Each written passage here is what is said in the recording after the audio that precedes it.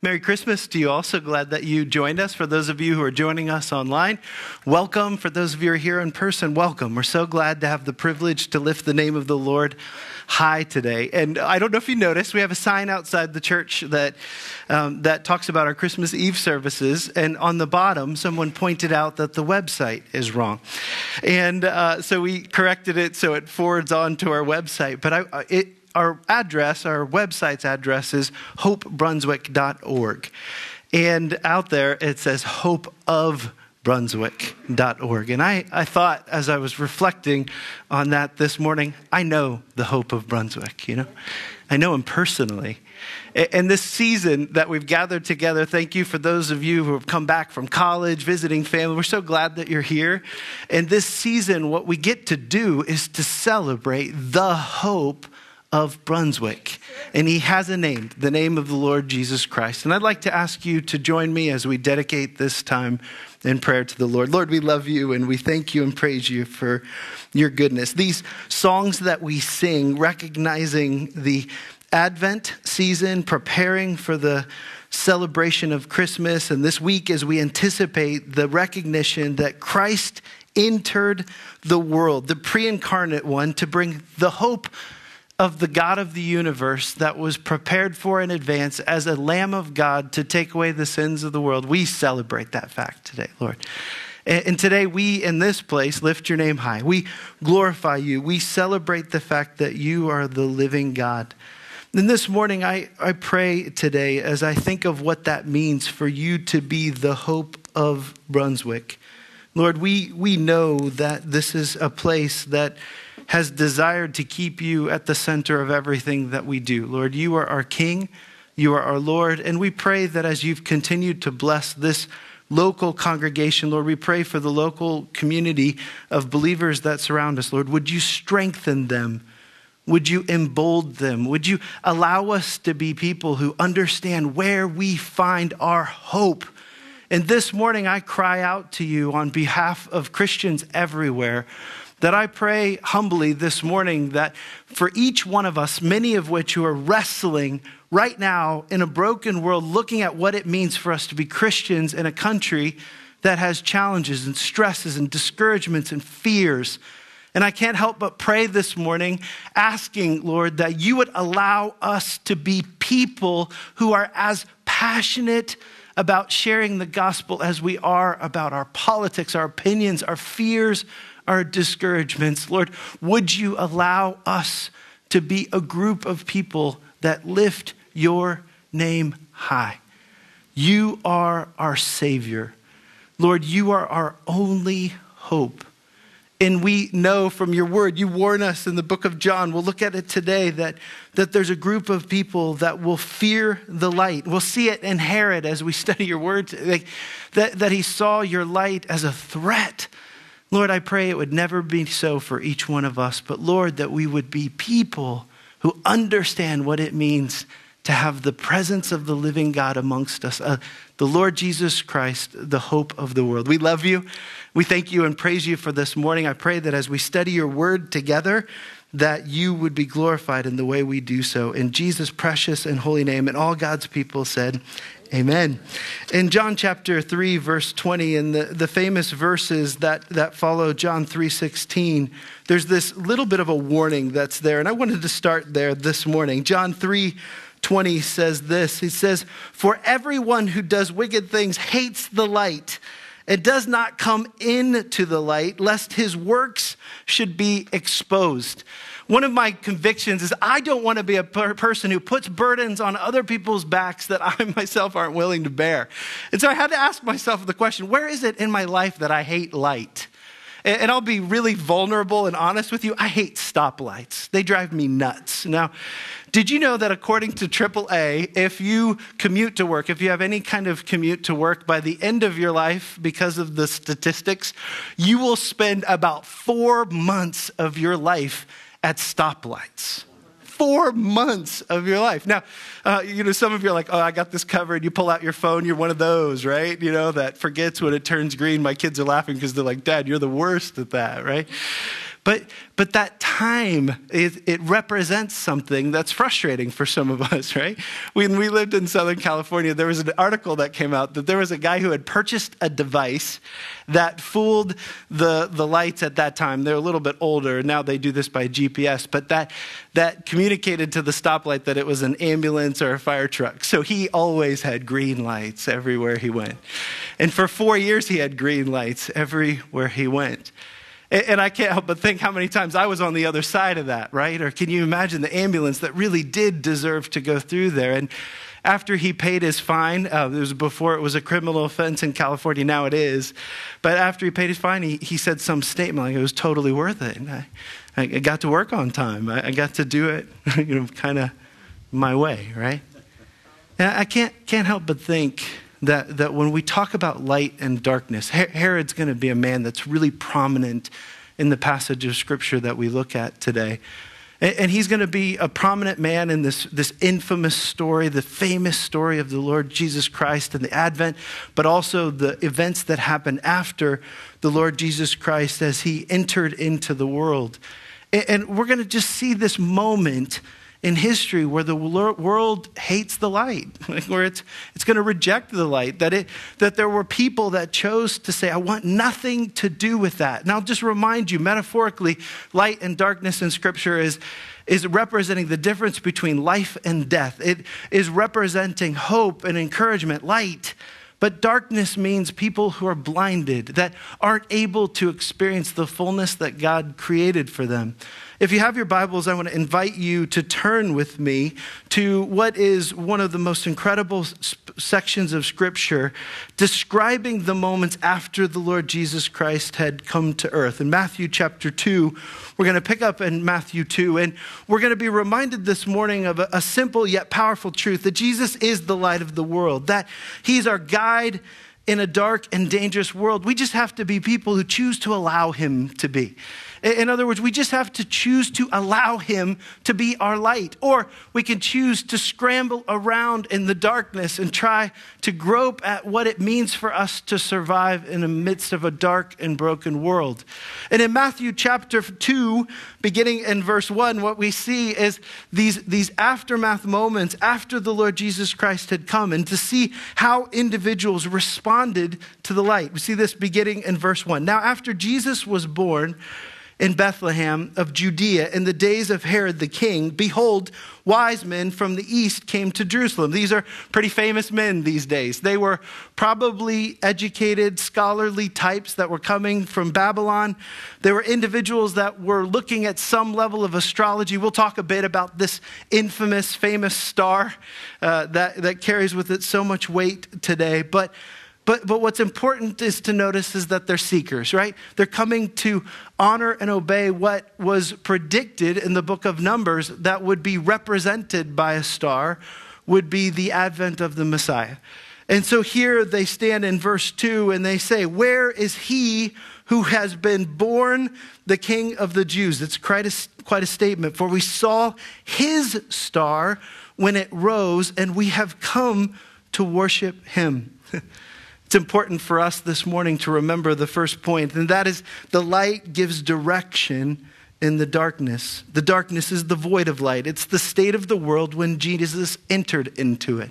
It was a dark and dangerous place.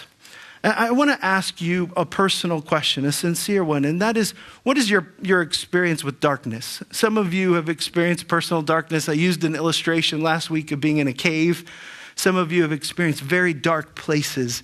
But I want to move from the physical darkness to the spiritual darkness. What are some environments that you've been in where you stood back and you said, there's no God here. There's no evidence of light here. This is a dark and empty place. I've been in those places, and they carry with them a feeling of emotional feeling of just emptiness, discouragement. And that was the world that the Lord Jesus entered into. And what we understand, though, is that Jesus came to give us direction in the darkness of a world that desperately needed him. And it's interesting that his birth was recognized by this incredible celestial recognition of his birth, right? And so we have this, what we call a star here. And I'm guessing for many of you, you have one of these sitting on a Christmas tree in your home. There's a Bethlehem star behind me on the stage. We recognize that this was a special moment. Some of you have heard that there's an aligning of planets that's happening in the next few days that reminds many of us of what we look at historically and we say, wow, was this it? Was this what happened 2,000 years ago? Was this what these individuals were following? I want to talk to you about that just very briefly.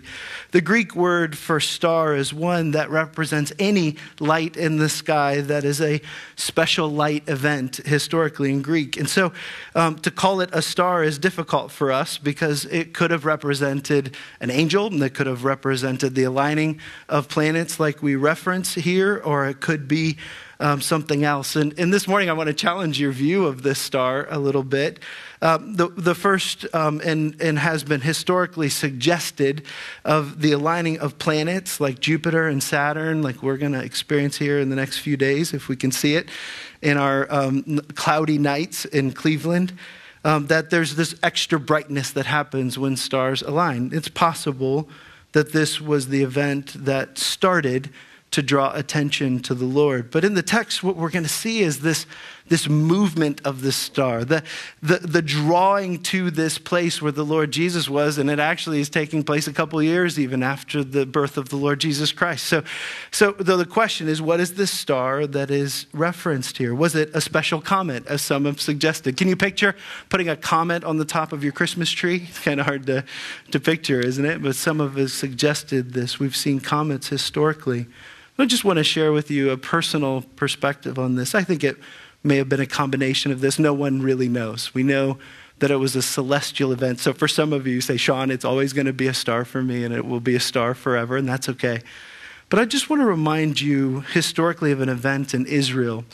As the Israelites were traveling in the wilderness, that they were led in the darkness and in the day by a cloud, and in the darkness by the very presence of God.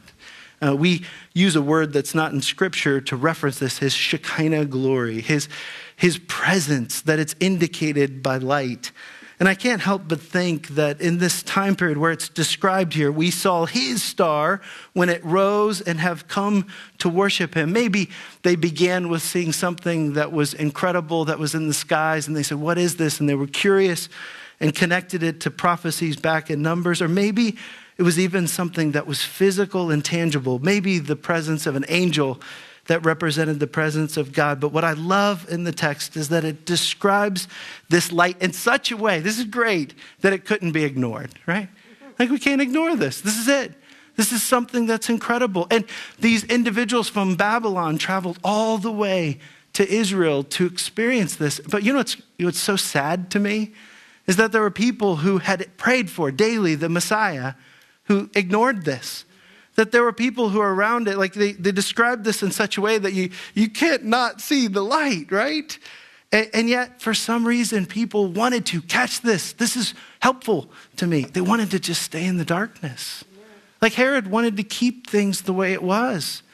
And I can't help but think as we anticipate the celebration of Christmas that there are some of us that see the sight of the light of the God of the universe, the hope of the gospel, the reality that he's done for each one of us, and yet we choose to say we want to stay in the darkness. What we know about this star was that it led the wise men to the Messiah. The light led the Israelites to life in the darkness of the wilderness. And you know what I celebrate today, regardless of what that light was? Don't get hung up on it too much. But what I celebrate today is the light still leads those who are willing to follow. Yeah. The Lord is still moving and leading, and he continues to lead us to this day. And so what we see is Herod's response in verse 3. It says, when Herod the king heard this, he was troubled, and all Jerusalem with him, which is a fascinating statement. What do you mean? He's here? Why is this troubling? Because they wanted to stay in the darkness. Verse 4. And assembling all the chief priests and the scribes of the people, he inquired of them, where is the Christ? Where was he to be born? And they told him, in Bethlehem of Judea.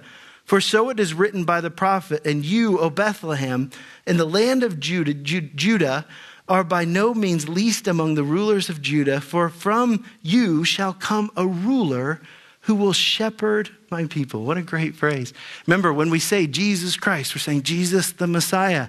So Herod recognized what Jesus was going to claim to be. He was not ignorant of the claims of Christ, what those who were claiming Jesus was going to be, what he was going to fulfill, but what he wanted, we see in verse 7. Then Herod summoned the wise men secretly, and he ascertained from them when that time that the star had appeared, and he sent them to Bethlehem, saying, "Go and search diligently for the child, and when you have found him, bring me word that I too may come and to worship him." You know, I love this part. We just had a wonderful time of worship. Those who experience the light ought to worship the God of the universe, right? Like the right response to the light is not to turn it off, not to reject it, not to ignore it, but it's actually to worship. And this is what we see that these individuals do. It's incredible that Herod wasn't ignorant of the right response. You see this in his words? He wasn't ignorant of the appropriate response to the Messiah. But what we know about him is that he wanted to stay in the darkness. He wanted the world around him to stay in the darkness. It says this, that and listening to the king, they went on their way in verse 9, and behold, the star they had seen when it rose, it went before them until it came to rest over the place where the child was. That's an interesting statement, isn't it? That this light that they're following goes before them and it comes to rest over the place where this child was. I can't help but wonder what that was. But regardless of what it was, what we know is that it was a signpost for the man who would be called the light of the world, right? So he uses light to say, here it is. Here it is. Here he is. We don't know if this was months afterwards, up to 2 years after Jesus was born. So the images that we have of him are complicated by this fact, but it's important for us to understand that when they saw this star, they rejoiced exceedingly with great joy. And going into the house, they saw the child with Mary, his mother, and they fell down and they worshiped him. Then, opening their treasures, they offered him gifts of gold and frankincense and myrrh. These 3 gifts are probably why we think there were 3 people. We have no idea how many wise men pursued the Lord. In verse 12, and being warned in a dream not to return to Herod, they departed to their own country by another way. You know, this was an incredible time in history, wasn't it? And it's essential for us to understand that, yes, he did come to give light in the darkness. And the Lord Jesus later in his life would claim to not only be a symbol of the light, but he would be one that brings light into a dark world. He says this in John 8, verse 12. Jim read it earlier. I am the light of the world. Whoever follows me will not walk in darkness, but have the light of life. Isn't that a great phrase? I want to unpack that with you. It's important for us to understand that Jesus is not a source of light. You notice his words, that he is the light of the world, that he is the way, the truth, and the life. No man comes to the Father but through him. In darkness, what we want to do is like we approach the grocery store. We're so blessed. We've lived in countries where you get one option. You got one brand of milk, right? You got one option for eggs. When we go to stores here, we get 100 options, right? We get versions and almond milk. I still can't figure out what that is. And these things that are out there, right? We have so many choices, right? And yet what we do religiously today in so many ways is that we say, okay, I'm okay with Jesus, especially baby Jesus. Let's be honest, right? I'm okay with Jesus. This is the darkness speaking. But I just want to pick and choose. I want to decide which bits of Jesus I'm comfortable with and which ones are the things that let's just leave those aside. The idea that he is the only way, the truth, and the life. No man comes to the Father but through him. It's incredibly offensive, right? And yet it's the claim of Christ. He says, I am the light of the world. And then he tells us really the point of this morning. He says, follow me. We're going to do this together. So how do we navigate a dark world? How do we navigate a dark and dangerous world? How do we navigate a world that's broken? Or do I need to remind you how broken the world is around us right now?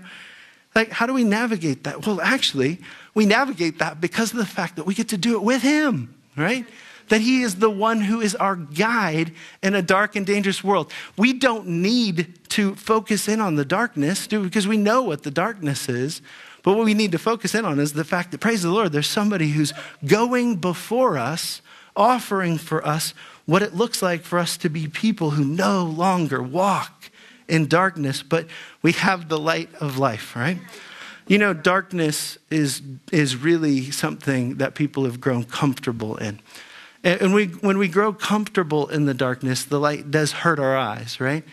But it doesn't mean that the Lord Jesus was not crystal clear when he said this. In fact, I want to give you the setting that the Lord Jesus spoke these powerful words in when he originally spoke them. There's this incredible ceremony that would take place in Jerusalem that surrounded a festival called Sukkot. And this particular festival was one that involved water, and the Lord Jesus had claimed to be living water. Whoever drinks of him would never thirst again. But this artistic rendition of this festival, they say that this festival would usually go several nights, and it was a party all night long in Jerusalem. That they say that the lights from these huge lamps that were lit on the Temple Mount in the court of the not the court of the Gentiles, but in the main court area, this area was so bright. These lamps were so significant that they say that the courtyards in every house in every area in Jerusalem were filled by the light at night. In fact, there's some funny extra biblical sources that it was the young priests that had to climb those towers to fill them with oil. It's kind of funny, like, oh yeah, you got this, buddy. Good luck, right? And they'd take oil and they'd fill these huge lamps. And this was this incredible celebration in Jerusalem of actually talking partially about the fact that God led his people through the wilderness when they were living in tents, that he was their light, right? They're celebrating God leading them.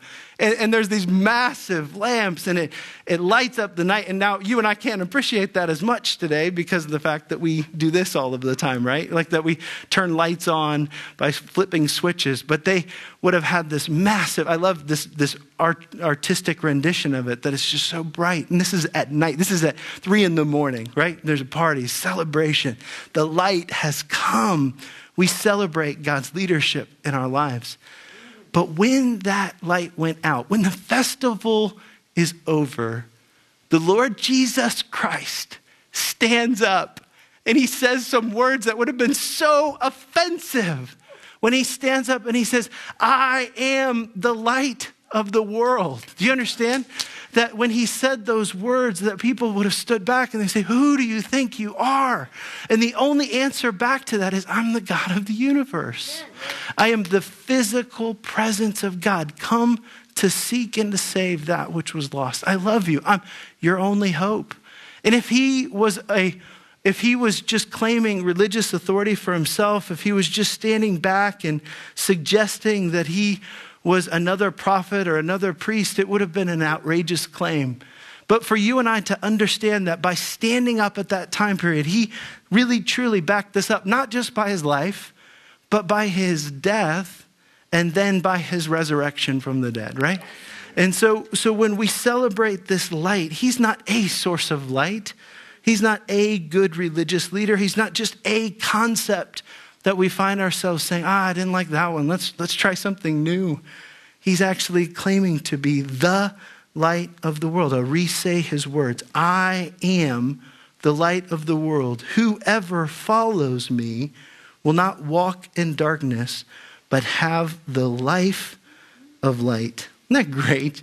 So in our artistic renditions of the Lord Jesus Christ, I love this image of Jesus, that as they look on, as Mary and Joseph in the days after Jesus was born, that this looking upon him, what I love about this artistic rendition is he's the source of light, right? They're standing around the light. They're experiencing him as the light. And we know that light and life are in direct contrast to the darkness and death that fills our world. There's also, it's appropriate to see, as we talk about guides, that there are plenty of other would-be guides that offer assistance these days.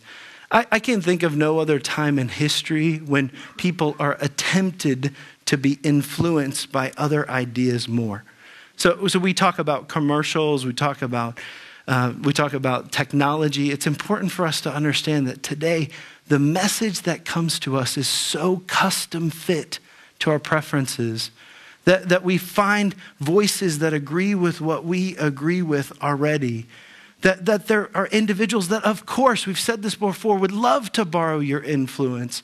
They would love to allow you to just obey and follow and pay and to support whatever the thing is that they're committed to.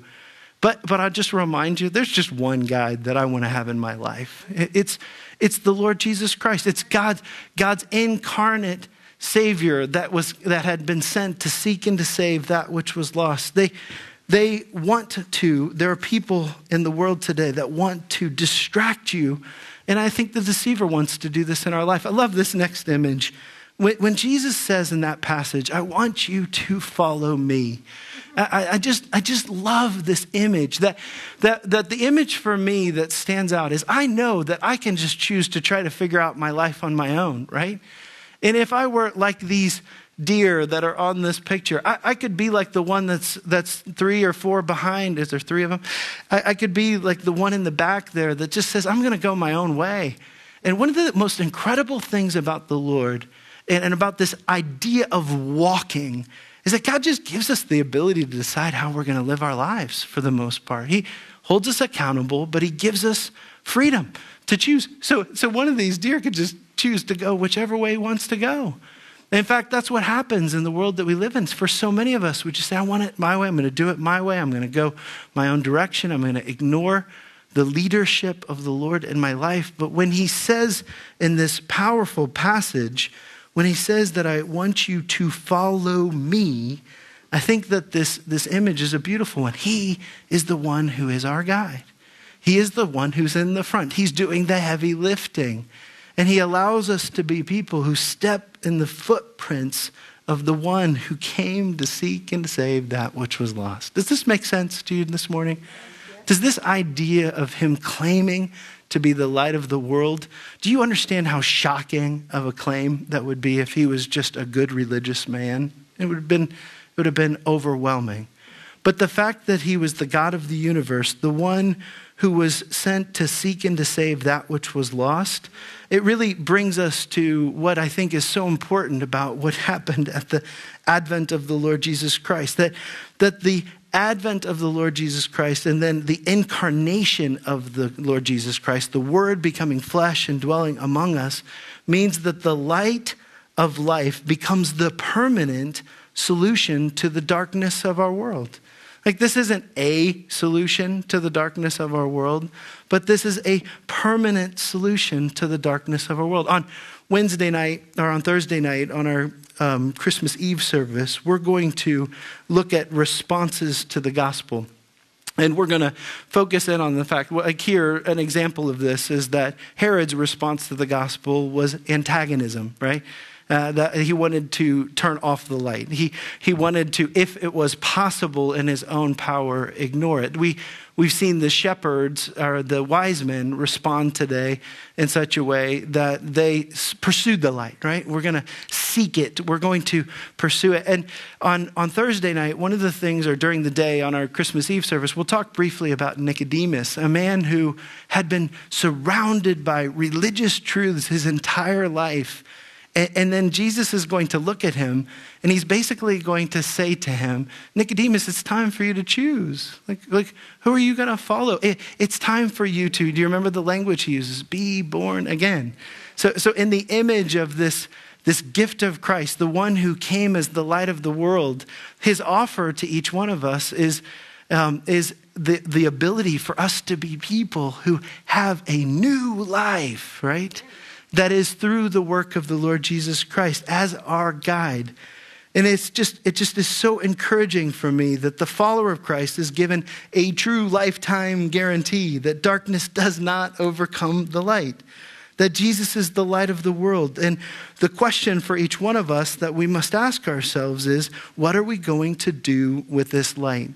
The light shines in the darkness, and the darkness has not overcome it. When I mentioned to you guys that I had the privilege of hiking to the bottom of the Grand Canyon and back out of the Grand Canyon. It was a great experience.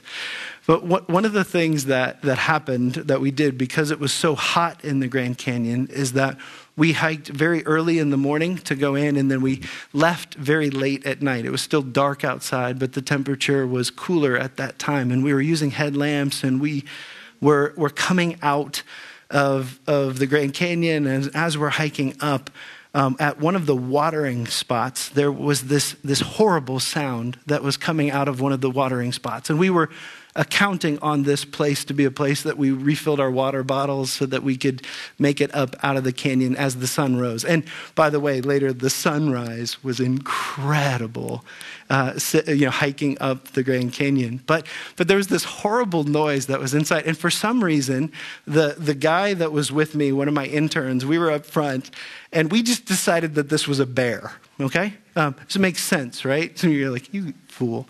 Well, we decided that this was a bear. I don't know if bears live in the Grand Canyon. I doubt that they do.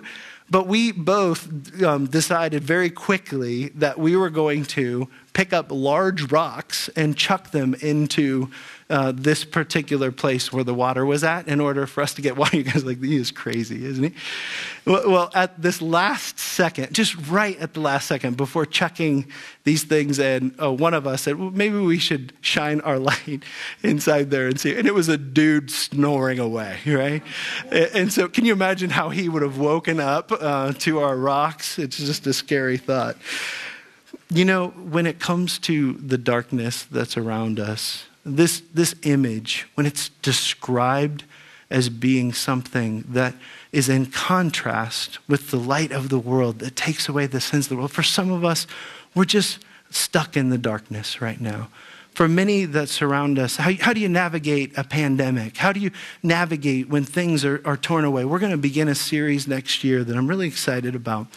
On every dollar that you and I have ever spent, there's this phrase, and you guys know it. It's in God we trust, right? It's incredible that it's there, isn't it? Because it would be hard to say that represents everybody in our country, right? Or everybody who spends a dollar. In God we trust. And when we study the life of Job, we're going to look through this series. Some of you are like, somebody said this morning. Great, a study through Job. That sounds really encouraging, right?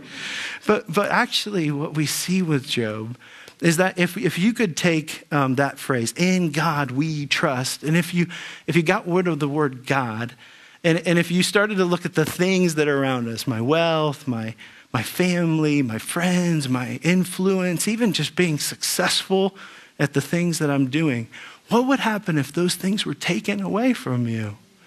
Like would you be able to say, in God I trust?